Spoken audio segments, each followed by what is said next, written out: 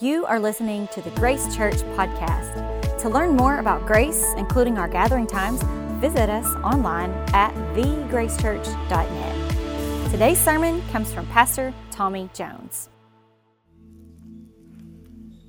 I'm just going to read a story to you guys from John chapter 4 and just be present in this. Give this your full attention.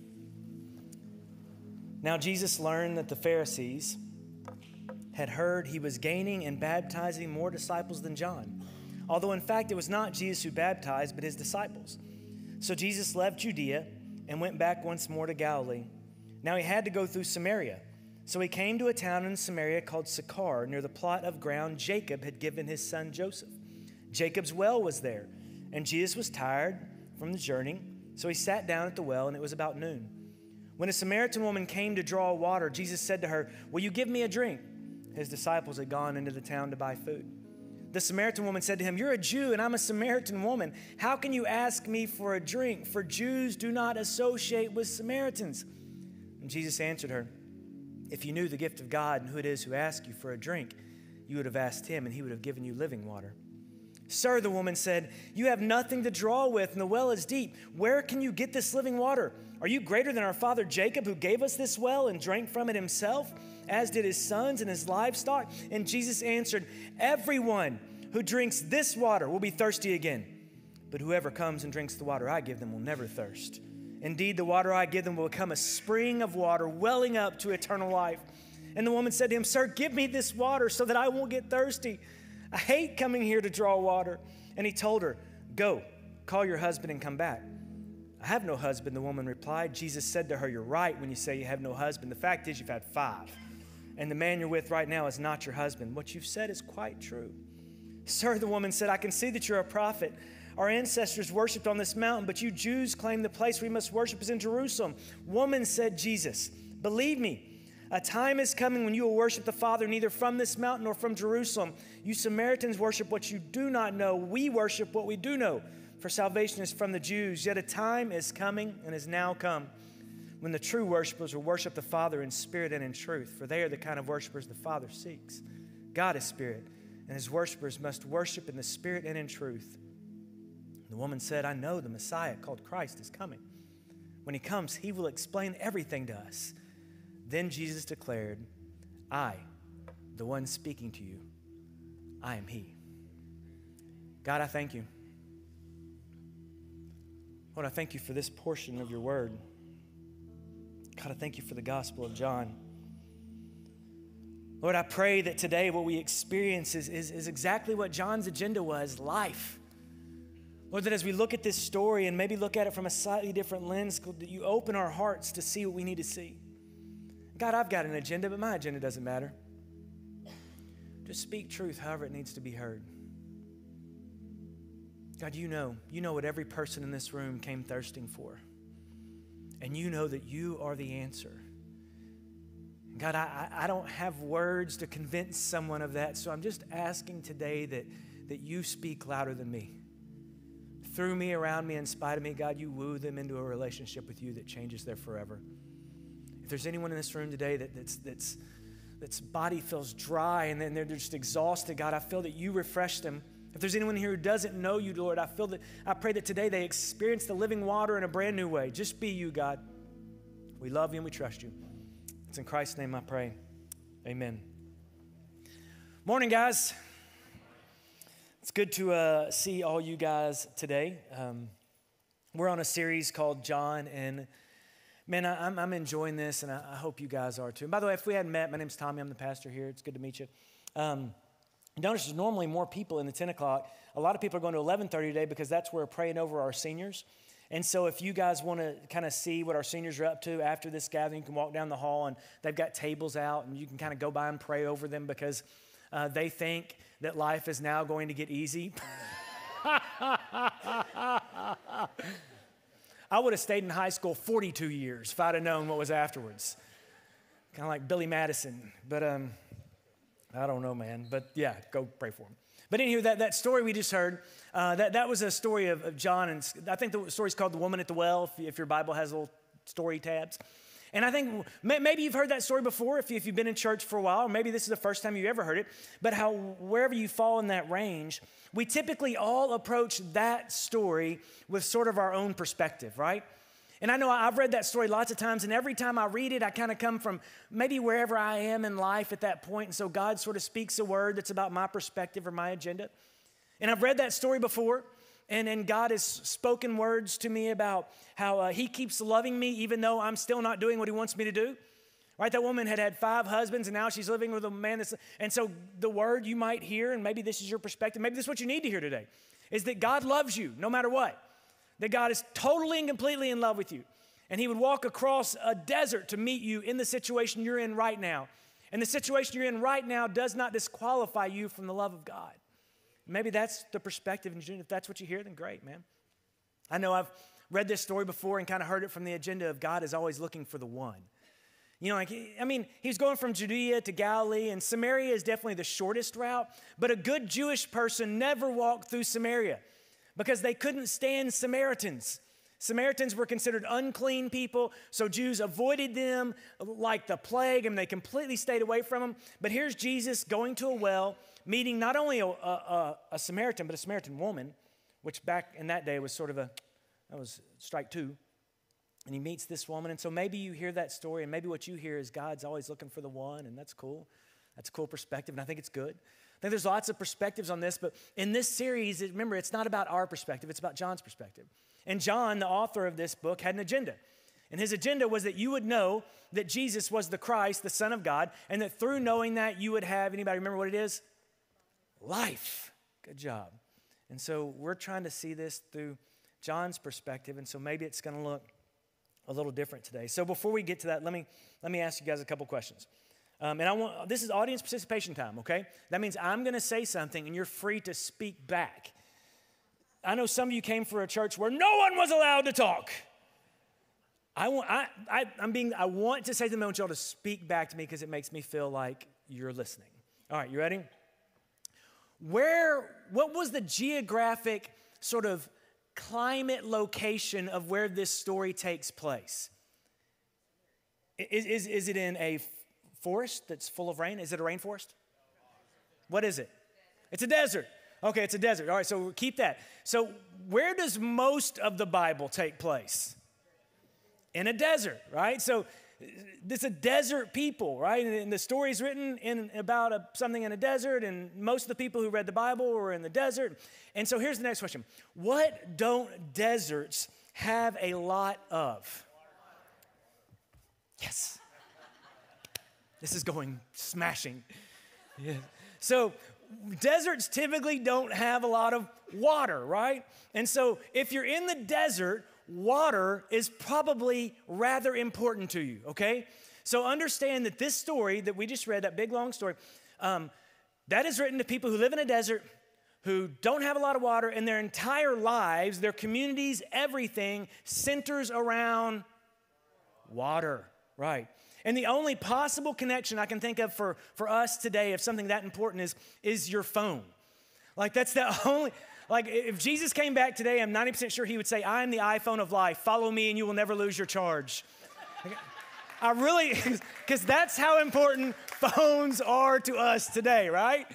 So just every time I say water, you think phone, and then we'll connect with this story tremendously better. All right, so it's written in a desert. People don't have water. And so, but this theme of water, and we're going to see this a lot today because I've read this story a million times, and my perspective was it was a woman at the well. But I don't think the story is just about the woman. I think the story is about the water. And this theme of water, it doesn't start in John. As a matter of fact, there's a story in Genesis. Genesis 2, 3, and if you got your Bible, you can flip back. If not, I'm sure it'll be on the screen. And it says, now no shrub had yet appeared on the earth, and no plant had yet sprung up, for the Lord God had not sent rain on the earth, and there was no one to work the ground. So if there's no rain, there's probably not any plants, right? I'm a farmer, so I know that. Some of you are new, trust me. But streams came up from the earth and watered the whole surface of the ground. Then the Lord God formed a man from the dust of the ground, and he breathed into his nostrils the breath of life, and the man became a living being. Now the Lord God had planted a garden in the east in Eden, and there he put the man that he formed. And the Lord made all kinds of trees grow from the ground. Trees are pleasing to the eye and good for food. In the middle of the garden, there was the tree of life and the tree of knowledge of good and evil. And a river watering the garden flowed from Eden, and there it separated into 4 headwaters. Okay, this is a lot going on here, but I want to make sure we're on the same page of what's happening. There's this dry, desolate world where nothing grows, okay? There is death. There's nothing. And God springs forth waters that are basically flowing from God. It's as if God is this stream of life that goes out and waters everything. So that's the visual here. That from Eden, there's nothing, and then God flows water from his very being, and he waters everything. And so if you're in a desert, your connection here would be there was no life, and then God poured himself, his very presence out, and from that, everything had life because water was life if you lived in the desert, right? You with me? And so this imagery is that God himself is the source of everything you need. And so the people living in the garden, which were Adam and Eve, humanity, they had everything they needed. Water itself out of God's, they didn't earn the water. You know, they didn't win a prize. God just said, hey, I'm going to give you water. And it flowed like grace and mercy from God. So they had everything they needed. And because they had everything they needed, they were totally happy and content forever and ever, and no one ever sinned, right? Isn't that the Eden story? That's the story for a page. For a page. They have everything they want. And still it's not enough because it's almost as if they thirsted for that which they did not have. And I think as humans, we can all sort of understand that condition. It's the human condition of discontent. It's the human condition of having enough and still wanting more. It's why my friend makes a killing off storage units that are full of our stuff. It's why casinos stay rich, because you can hit that slot machine and within an hour you're going to give it all back because you want more. At least that's what I've been told by people who've done that sort of thing. Right?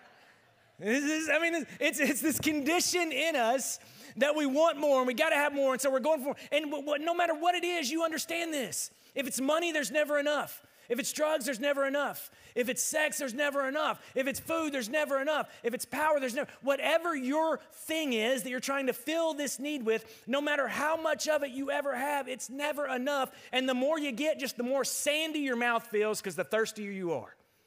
Isn't that true? Isn't that the human condition? If you're trying to fill your body, and trying to fill that space with things of this world, the things of this world will never satisfy you. You'll just be thirstier than you were before. It's been the condition for a long time. And so that's what's happening. And so Adam and Eve and humanity, they kind of go out on their own.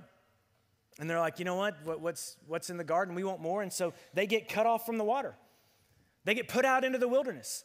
And so they're cut off from God's grace and God's goodness, and they're in the wilderness, but God is still sustaining them, but they're disconnected from the water of life.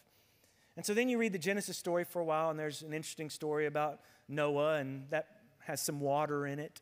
And then you go on, you meet Father Abraham, and we know from our Genesis study that you all were here for and paid complete attention, that Abraham would be the father of a great nation, right? That God came to him and promised, I'm going to bless the world through you. And Abraham messes up and all this stuff goes wrong. And then later on we get his I think it's his grandson, Jacob, right? And Jacob, does anyone remember what Jacob's name means?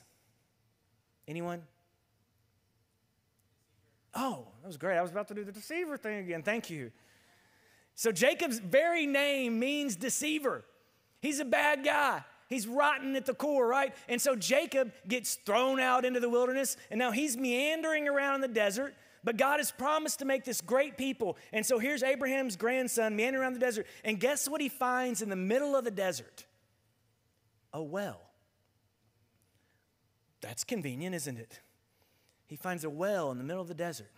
God's grace and God's mercy has led him to this water. And at this well, he meets a gal named Rachel. And Jacob and Rachel, at this well, they sort of fall in love. And from this comes the nation of Israel. Jacob's name is changed to Israel. So from this well, comes water that then is going to bless the whole world, because this nation of Israel is going to be a blessing to everyone. And where the Israelites go, people will know that there is God, and they will make the world better.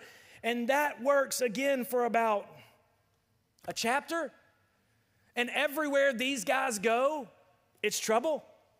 Everywhere they go, there's problems, because they keep wanting more. They're discontent, that same human condition. And it finally gets so bad, and we're going somewhere with this, I promise, but it finally gets so bad for the nation of Israel and these people, these chosen people that were meant to be connected to the source of all life and water. It gets so bad for them that this guy named Ezekiel comes along, and listen to what he says in Ezekiel 37. He says, "The hand of the Lord was on me, and he brought me out by the Spirit of the Lord and sent me in the middle of a valley, and it was full of bones." So Ezekiel's telling the Israelites about a vision he's had. He said, "I'm in this valley, and it's full of bones." And he led me back and forth among them, and I saw a great many bones on the floor of the valley, bones that were very, very, very dry. The nation of Israel had gotten so far from God, from this living water, from the source of life, that it was as if a valley of dry bones. Can you picture that in your mind? So cut off that all there was now was death. Their thirst for more had led them to a valley of dry bones. And so I tell you all this because John, the author who wrote that long verse we started with, he knew all of this.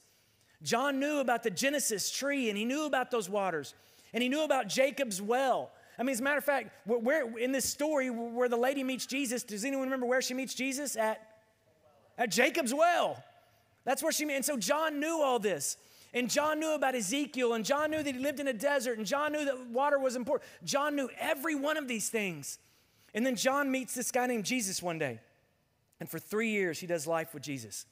And he sees Jesus do amazing things. And then Jesus dies, and John's like, "Oh, man, this is bad." And then Jesus resurrects, and John's like, "This is actually pretty good." Everything just changed. And then one day, now this is just my opinion, one day John is sitting down after Jesus is resurrected, and he's got his papyrus out, and he's getting ready to write this book. You know, he's doing this thing, because that's what you do when you write on papyrus. Actually, this is the guy who did in the year 2000. But he's doing these things, right? He's writing these letters. And he's thinking about all these experiences with Jesus. And then he remembers this day that they met that woman at the well together. And he begins to think, all right, what was really going on with that story?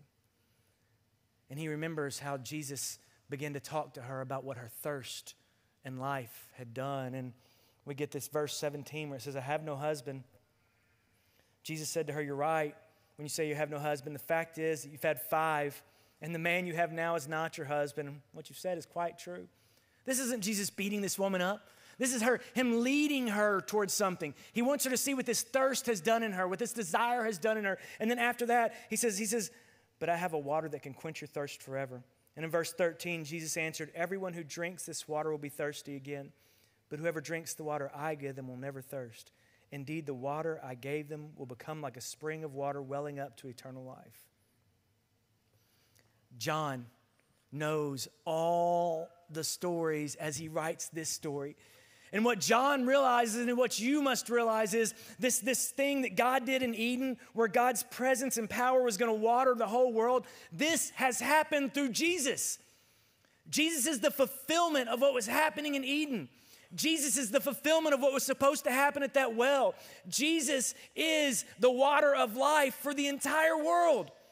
And Jesus gets it, and John gets it. And he's like, no matter what you ever thirst for, no matter what you ever want, if you fill your life with anything but Christ, you will always be dry. He says that everything other than Jesus leads to death. And in this moment, Jesus is saying, what God did, I am doing now once and for all. I'm the fulfillment of the water of the world. And if you live in a desert, that's a pretty powerful statement. Okay, y'all have got this water thing, right? Now listen to John 19, okay? And listen to this with new ears. John 19:33. This is Jesus' crucifixion. "But when they came to Jesus and found that he was already dead, they didn't break his legs. Instead, one of the soldiers pierced Jesus' side with a spear, bringing a sudden flow of blood and water." Has anyone ever stopped and thought about this? Bring a sudden flow of blood and water. Let me ask you guys a question. Raise your hand if you've ever bled. Okay, that's pretty good. Most of you. One of you is a Vulcan. That's all right. Vulcan, everyone needs Jesus. When you bled, did water come gushing out? When you pricked your finger, did water come gushing out? There's no example of bleeding where, other than maybe like a woman having a baby where your water breaks, but other than that, water does not come out when you have a wound, does it? So something here is happening that I would say is slightly unusual. And what John, remember, John had, you could just leave that verse up there for me. John has an agenda. John's agenda is that you would know Jesus is the Christ and that from him you would have life. And so why does John write about this and Matthew, Mark, and Luke don't? Because this is the climax of John's agenda. That this water that flowed was the life of the world. That when Christ's blood flowed out onto the ground, that the world experienced life that it could have never had otherwise. That blood of Christ would be the life of the world. And that no matter where you were and what you've done, and no matter how dry your bones are, if you were to place your faith in the life, the death, and the resurrection of Jesus Christ, you can have life. Because when that blood flowed out, water flowed out too. The living water for the world to taste. It was the very presence of God redeeming his creation again. Blood and water. That we might have Christ. It was the greatest act of grace and mercy the world would ever see. And I'll write this and I think, man, how many of us today are still sitting in church with dry bones? I mean, remember what's supposed to happen from this is what was supposed to happen in Eden and what was supposed to happen at Jacob's well. That blood was supposed to flow into us and then we go out into the world and water the world. Are you watering the world? Or are you just dry bones sitting in a church? And you know the answer to that. Your spouse probably knows the answer to that. I don't know. I don't know where you're at. I don't know what's going on with you. I don't know what you've been through. I don't know what you've done. But I know this. If you're sitting here today and you've just got dry bones and maybe you've been through some things and you've had some hits and you've gone through some life and you've seen some loss, or maybe you're battling through a divorce or trying to put your pieces back together and you just feel like dry bones, let me tell you this, there is nothing that will satisfy that except for the blood of Christ. There's nothing. And you know why I know? The same reason most of you know, because we tried everything else. Only the blood of Christ will satisfy. Are your bones dry? Don't think I'm going to preach them back to life, because I can't. It's only the Spirit of the living God that will bring you back to life. So maybe you're here and that's you. Maybe you're here and you've just been in church for so long that you've forgotten that you need grace. And so you've kind of become a little bit stale. Your bones are kind of like the Tin Man, kind of creaky. You come in, you sit every week, you leave, then you go to the cafe and you complain because it wasn't your favorite song and Tommy didn't say hi to you. Here's my prayer for you today, that your bones would be watered again, that you would come back to life, that you would remember who you are apart from Christ, that you would remember just how amazing grace is even for you. Guys, the dry bones can dance again, but it takes the water of life. And so today, as we close this thing out, I just want to invite you, wherever you are, with what's gone on, whatever's dried up your bones, we know the answer. And so, God, my prayer for this place and for this time would just be simple. Water the bones again. Bring us back to life so that we might go and water the world. Amen. If you are encouraged by today's message, be sure to rate us and hit subscribe on Spotify, iTunes, or wherever you stream your podcasts. To experience other talks, videos, and live gatherings, visit us online at thegracechurch.net. And again, thanks for listening to the Grace Church Podcast.